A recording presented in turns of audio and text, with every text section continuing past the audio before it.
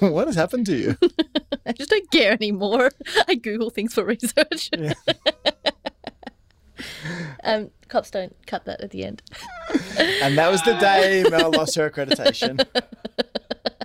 Okay.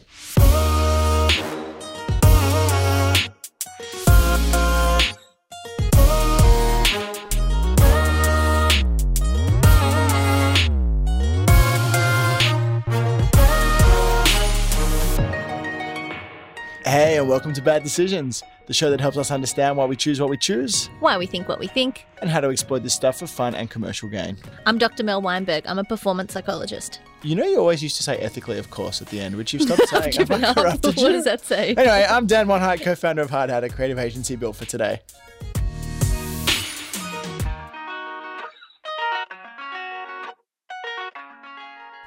Funny story on the weekend. Tell me all about You it. love hearing my parenting stories. Always. All right, so my daughter, it's 2.5 now. Very cute.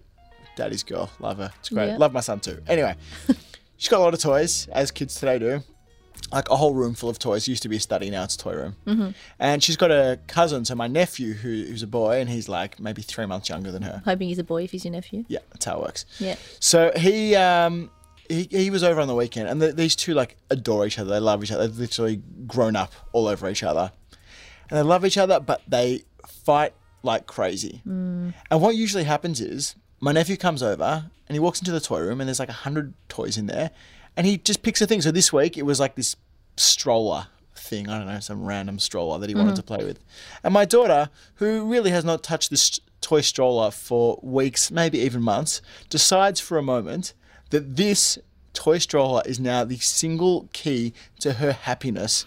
It is the sole reason for her being on this planet, and she needs this toy stroller in her hands and in her life right now. Yeah.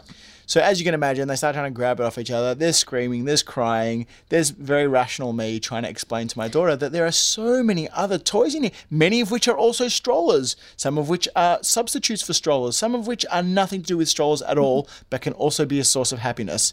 She didn't want a bar of it. She just wanted the damn stroller. That her 2.5-year-old brain was focused on getting that stroller and that stroller only. Yeah, and it didn't matter how much I wanted to tell her about all the other great toys in the room. Couldn't give a shit. Wants the one thing that her cousin has picked up and he wants to play with as well. We're also going to need to work on your parenting strategies, because trying to rationalise with a 2.5-year-old is probably not going to get you very far. It's going to be fine. At some point, she's going to be old enough to understand, by which point I will be so well practiced at rationalising with her, I will kick her ass. Just watch out. Yeah. All right, so how did this whole situation resolve? What did you do as dad to get through this? Well, I decided that the stroller was the only thing that would add happiness to my life, so I confiscated it and took it for myself and left the two of them to play with something else. And it worked? Yeah, well, define work. No, don't define work. It worked. But, kids, come on, guys. Kids, right? Kids' brains, Yeah, right? How silly guys. that they can only focus on one thing at One a time, thing. and that becomes the object that completely dominates their attention, that I they know. just refuse to look at anything else. Idiots. Yeah, see, the funny thing is, adult brains sort of work the same way. on. Sorry to tell you, but that's one of the things that we just don't outgrow, right? In adults, we refer to it as the focusing illusion. Oh, it sounds far more grown up as the focusing illusion than having a temper? tanty. Yeah. Yeah. So the focusing illusion is basically the idea that we have a limited attention span, right? Or we have a limited tank of attention. So only one thing can really dominate our attention at any particular point in time. And we convince ourselves that that is the most important thing, right, at the time, because we're thinking about it. So obviously it has to be important, or we have to at least tell ourselves it's super important. But at the time that we're thinking about it, it is actually the most important thing. We actually don't have the capacity to think about too many things at one time. So multitasking is a terrible idea. We have one thing that we can really focus on, and we think that it's way more important than it is. This sounds like something that's going to get us into trouble. Well, like every illusion that we talk about, it does. And the fact that it's called an illusion, makes it sound even more mystical. Yeah, mystical. So, let me tell you a little bit about some research. No, so you do not have. You do not have research about this. Oh, I do.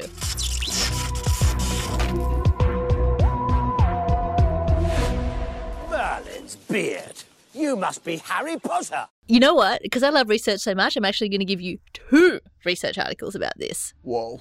And they sort of lend into one another. So the first we're going to talk about is one of the most well-known research articles in the field of understanding happiness, which is pretty much what dominates most of my research career.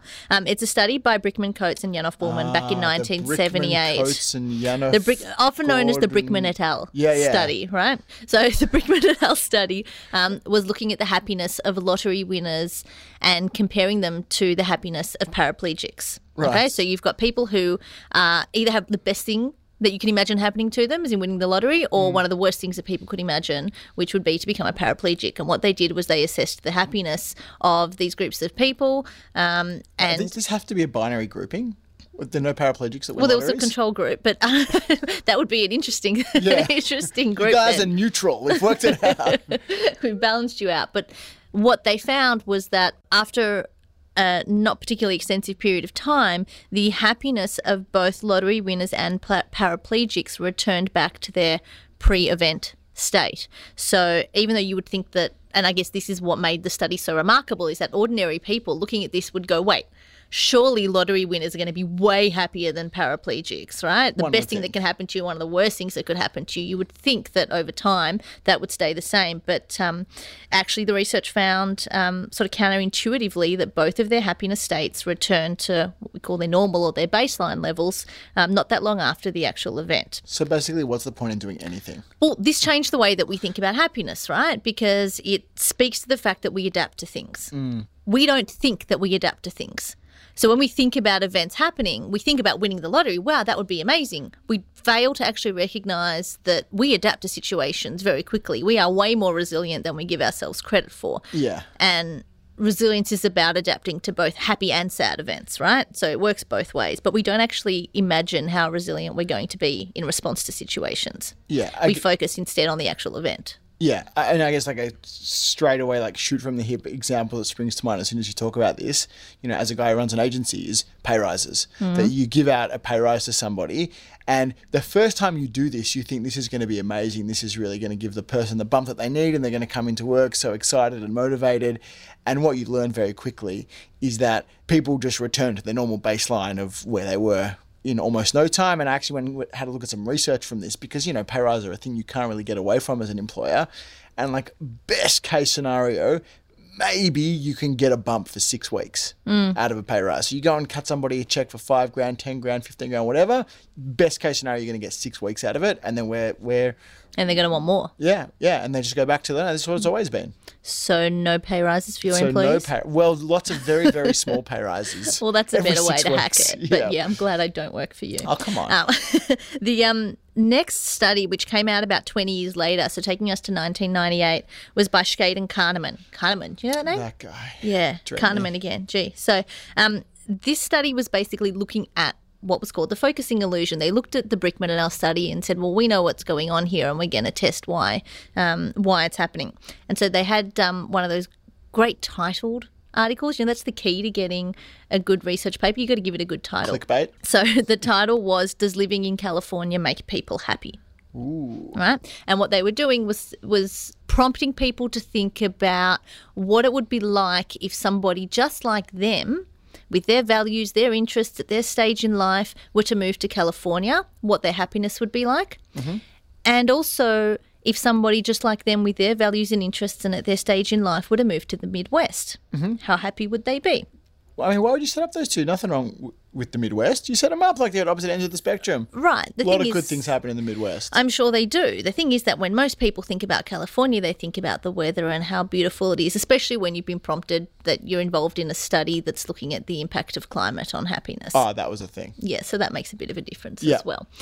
And then what they did was they compared the results to the happiness ratings of people who actually live in California and who actually live in the Midwest. And what you find is that when people self-rate their own happiness, the overall happiness of people who lived in California and lived in the Midwest were the same. There was no difference. The reason is that people don't typically think of the climate when they're thinking about how happy they are. Or it's like one of many things. But when you put that as the contrast, as the point of contrast between two groups, and you ask others to report how people will feel in those situations, they over-exaggerate the importance of climate in their estimation. So they think, oh, well, a person living in California would be way happier than a person living in the Midwest. Right. So let me get this straight. So they asked a bunch of people in California and a bunch of people living in the Midwest how happy they were. Yep. Then they asked a bunch of people who lived in neither Yep. how happy they think they would be if they lived in California or the someone Midwest. like them. Yeah, Yeah. someone like them. Yeah. And so what people thought was if they moved to California, they would be way happier than if they moved to the Midwest. Yeah.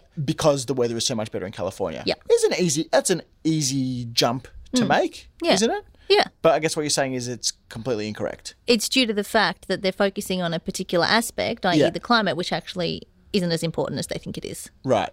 And why is that? Because when people are estimating their overall happiness, they think of a number of different things, and climate is not something that takes priority. It's like how people also think that money will make them happy. Yeah. Yeah? There are a whole bunch of things that go into contributing to your happiness and how you rate your happiness, and overall money is not up the top of the list. So I guess what we're suggesting here is that we sort of do this gross simplification. When it's sort of trying to forward project what will make us happy, we look at one thing and think, yeah, that's the lever. So if I just had more money, or if I just had a six-pack, or if I just had that particular car, I would be so much happier than I am now.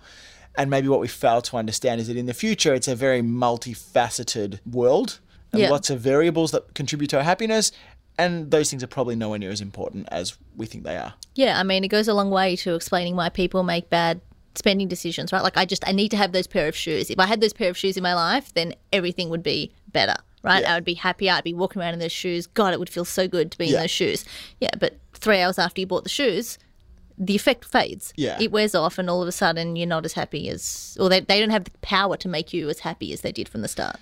Right. Small, potentially side note, but I just remember hearing this idea that when you really like lust after something for a long time and then you go and buy it, and in that like tiny little window where it's just come into your possession, the joy that you feel is not actually the joy of owning that thing. It is the joy of not lusting for something. It's relief. just like, you don't need to lust after it anymore. well, it's just like the joy of actually not wanting for anything. And then after half an hour or an hour or 2 hours, then the sort of fire gets stoked again and you start lusting for things. And it's, kind of weird idea. It takes us to an interesting discussion around attention, right? And about our capacity to attend to things. And we've mentioned multitasking, but this idea that we have a certain amount of brain fuel, right? And there's only limited amount that we can spend in any moment. So we actually can't focus on multiple things at any one time. We're using our brain most effectively if we're just focusing on one particular thing at any given time. Yeah. And this is the reason why magic happens. Right. Right? Whoa. I was right with you. And then we went to magic because in my next career, I'm going to be a magician. I'm going to take everything I know about how people's attention works, and I'm going to become the next David But Copperfield. you already are you're a magician of the mind. That's a nice way to put it, but I can entertain people with it. At the moment, I don't use it for entertainment purposes. Yeah. What do you call this show? You got me. Edutainment? Yeah. Something like that. Yeah. Infotainment. Yeah. But the whole thing with magic, I mean, look, I'm not going to go into a discussion about whether or not you believe in magic, and I like to believe in some magical things, but a lot of magicians work by manipulating your attention. Yeah. So you're sorry. When we talk about magic, you're not talking about like fairies and tooth fairies and pixies. And Not that. in this context. You're talking about but like I do believe in Vegas. fairies. No. We're not doing that now, right? But you're talking about like Vegas, magic I'm shows, talking about card magicians, tricks, that sort of stuff. Yeah. Yeah, and I guess things that rely on that idea of misdirection, where a magician is doing something with their left hand that is very interesting and distracting, so you don't notice what they're doing with their right hand, or they have like beautiful girls doing stuff with hula hoops, so that you're kind of watching that and you've just neglected to see the guy put something in his pocket or pull something out of his pocket. See, that's the trick. Whenever they bring beautiful girls out, and if you're like me, you don't get distracted by the beautiful girls. You're like, oh, what's the magician doing right now? Because I want to watch exactly what he's doing at every moment in time. I don't want to miss a thing. Yeah, and maybe it's actually the beautiful girls who are doing the trick. Oh, wow. Yeah, see? Double misdirection. So I guess this focusing illusion or focusing bias makes a lot of sense, right? If we just talk about being humans trying to cope in this world. Because if you said to me, hey, think about what would make you happy in 5 years from now or 10 years from now. Yeah. And I really thought about that as a legitimate question.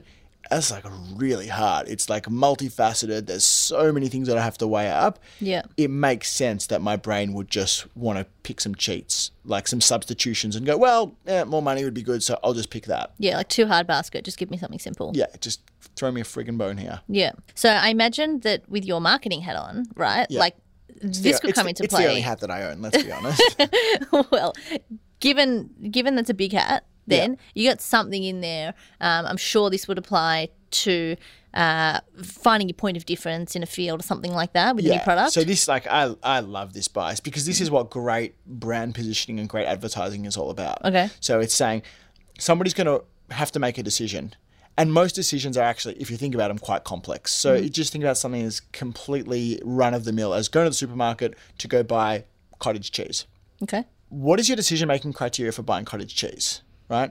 If the brands don't give you one, right, you just got a whole bunch of cottage cheeses lined up. Yeah. It's hard. Like, are you looking at price? Are you looking at packaging size? Are you trying to guess what they taste like Which based on one the looks the packaging? nicest? Yeah. Or are you looking at salt content or fat or Yeah. like, who knows? As brands and as advertisers, what we get to do is we get to give people a thing to focus on and say, don't worry about all of that. This one has protein in it. Right. Or this one has no sugar. Or this one has low salt. You know, and it says to people, that's the thing to focus on. Don't worry about trying to weigh up everything else. So this is why you see things with no sugar, but they're loaded with fat. Or Yeah. things with no fat, but they're loaded with sugar. Because marketers and brands know people can't do all the calcs. Yeah. So we just give them a thing to hook onto. Yeah, and so what you're talking about is using this smartly in the sense that you can understand that when people are in this situation, they're going to have to think of something that's going to make their decision easier, right? And they might just automatically go, you know what, price. I'm just going to go with the cheapest, right? Which I if imagine is nothing what a lot of else. people Well, if nothing would else. do. Yeah. Yeah. And what you're saying is that what you can do is actually you can prime them to have a specific thing that they focus on. It's like they're going to focus on something rather than letting them do it off their own bat, which could take me anywhere and I may not win. Yeah. In that sense, I'm going to be like, this is what you're focusing on. Yeah. This is what's important to you right now. Probably one of my favorite sayings about advertising, or thought bubbles about advertising, is the idea that there is no such thing as a low interest category, only low interest brands. So for those of you outside of advertising, a low interest category is a thing that people wouldn't spend much mental energy thinking about. So you might say that buying cottage cheese is a low interest category. Who's going to think who too much cares? about that? Yeah. But that only exists when there's low interest brands, because no brand has turned up and said, we'll give you something to think about. And you see this all over the supermarket. You see the creation of whole categories like sugar-free cola. Like all the colas were the same, and then there's one that's sugar-free, and it's like, oh God, is that a thing that I'm meant to think about? Free-range eggs, which is a great thing, don't get me wrong, but was not a thing that people thought about as a decision criteria. Now we're starting to see meat and poultry with things like antibiotic-free. It's like, that's a thing? Yeah. Is that a thing I need to think about? Well, I Yeah. guess if it is, I need to pick the one that's antibiotic-free and not worry about the other 15 attributes that I might make this decision based on. Yeah, and it's like that doesn't even have to be interesting. Like something being antibiotic free, like I don't actually care. It's just something different. Yeah. Right? And anytime you're presented with something different, your brain has to dedicate attention to understanding it, to processing it. Yeah. And it's a really great way. A product calling itself something free, antibiotic free, completely like throws shade on the rest of the category. Yeah. The rest of the category might also be antibiotic free. They just never thought to say it. So by one brand saying that's the thing that we're going to focus on and we're going to direct your attention, Mr. or Mrs. Consumer, at focusing on as well, Yeah. Makes you question what everyone else is doing and hopefully pick that product off the shelf. Yeah. Have you got any other examples for the marketing field? So examples of this are basically any time that a brand gives you a new way to shop a category, a new way to think about a purchase decision. So supermarket, they're everywhere. But if you think about things like even the world of workouts, at the moment we're in the middle of this F45 explosion. F45 decided that of all of the different ways you could evaluate a workout, proportion of aerobic to anaerobic activity, or where it happens, or how it happens, or how much fun it is, or how mindful it is. How much weight you can lose? How much weight you quickly, can lose, yeah. Like their thing is 45 minutes. F45. They're like, focus on 45. The F might even be for focus. I don't know. Maybe it's for fitness. Maybe it's for fun. I don't know. Anyway, the thing that is not ambiguous is that it's 45. Yeah. So they're saying, hey, people out there looking to buy into some sort of a fitness routine / cult, right? If 45 minutes is important for you, that's a thing that's important for us. Focus here. And then it makes you wonder, how long does Zumba take? How long does CrossFit take? I don't know. And maybe I don't have time for it, but I have 45 minutes. Definitely have 45 minutes because that's less than an hour. Yeah. So that's what us ad guys do, but what can the poor consumer do? Yeah, to I mean, defend? well, I see this in my line of work as well, right? You talk about F45 being like a thing of the moment. Another big thing, literally, of the moment is the whole mindfulness craze or phase or whatever you want to call it, right? And the whole idea of mindfulness is actually, could be said to be based around the focusing illusion. The idea that mindfulness, for example, is a cure for anxiety, right? When people are anxious, most of the time they're anxious about something that may or may not happen in the future. Mindfulness works by directing people's attention to the present with the understanding that you have a limited capacity to only attend to really one thing at a time. If you're attending to the present, it's actually impossible to be anxious right then, because anxiety is about projecting into the future. And if you're focusing on what's happening here and now, then that is all that you can be. And that is all that your brain has the capacity to think about. Yeah. So mindfulness is a therapeutic method. We've got the focusing illusion coming into marketing, coming into psychology. It's everywhere. Yeah, it feels like we've kind of gone a long way around. But actually what we're saying is, like, in this whole crazy, complicated landscape of things that you could spend your time and attention focusing on, like, sometimes a thing will just wave its hand and say, hey, look at me, look at me, look at me. And that's really all our brain is capable of doing. Yeah, and so the flip side of that, for you to sort of counteract that, is to realise that you can actually control the object of your attention. You can choose what you want to focus on at any given moment, and that is going to be the most important thing to you at that time. Right. Well, that sounds kind of profound. Do you like it? I like it. Cool. So there's something more profound. Yeah. that was the Dr. Bell way of saying it, but Danny Kahneman said it differently. Danny? We're friends now. Cool. DK? Yeah. What did he say? His quote when he was asked pretty much what's like the most important information that you could give, or the most useful information that you could give to like a layperson, he said, nothing is as important as you think it is while you are thinking about it. Nothing is as wait. That's not what he said. He said nothing is as important as you think it is while you are thinking about it. So the thing you're thinking about right now is the most important thing that you think it is, but it's really not. It only is because you're thinking about it. Yeah. It sounded more profound when he said it. Yeah. Well, I've remixed it for a new generation. And I think that's a really good way to sort of sum it up, right? When you're thinking about something, it is the most important thing. It's dominating your focus. And when people say, like, don't respond in the moment, take 24 hours and respond after, it's because you've got perspective and you've got a different context in which to see it afterwards. And it doesn't seem as important 24 hours later as it does at the time that it happened. Always save your rage emails as drafts first. And if you still think it's a good idea to send it the next morning, go right ahead. There you go. Yeah, that's my profound wisdom. Yep. So that's where we're at. I think we've covered the focusing illusion. Yep. We focused on it for long enough, and we know it has been the most important thing for the last 20-odd minutes of your lives, as it has for ours. Yeah, I think we've also just explained how all magic works as well. So that's a pretty good episode. Yeah. All right. Tune in for more magic next time. Yeah. All right. Where do people find us? They'll find us on the internet at Dr. Mel W. Oh, that's you. And they'll find me also on the internet at Dan Monheit.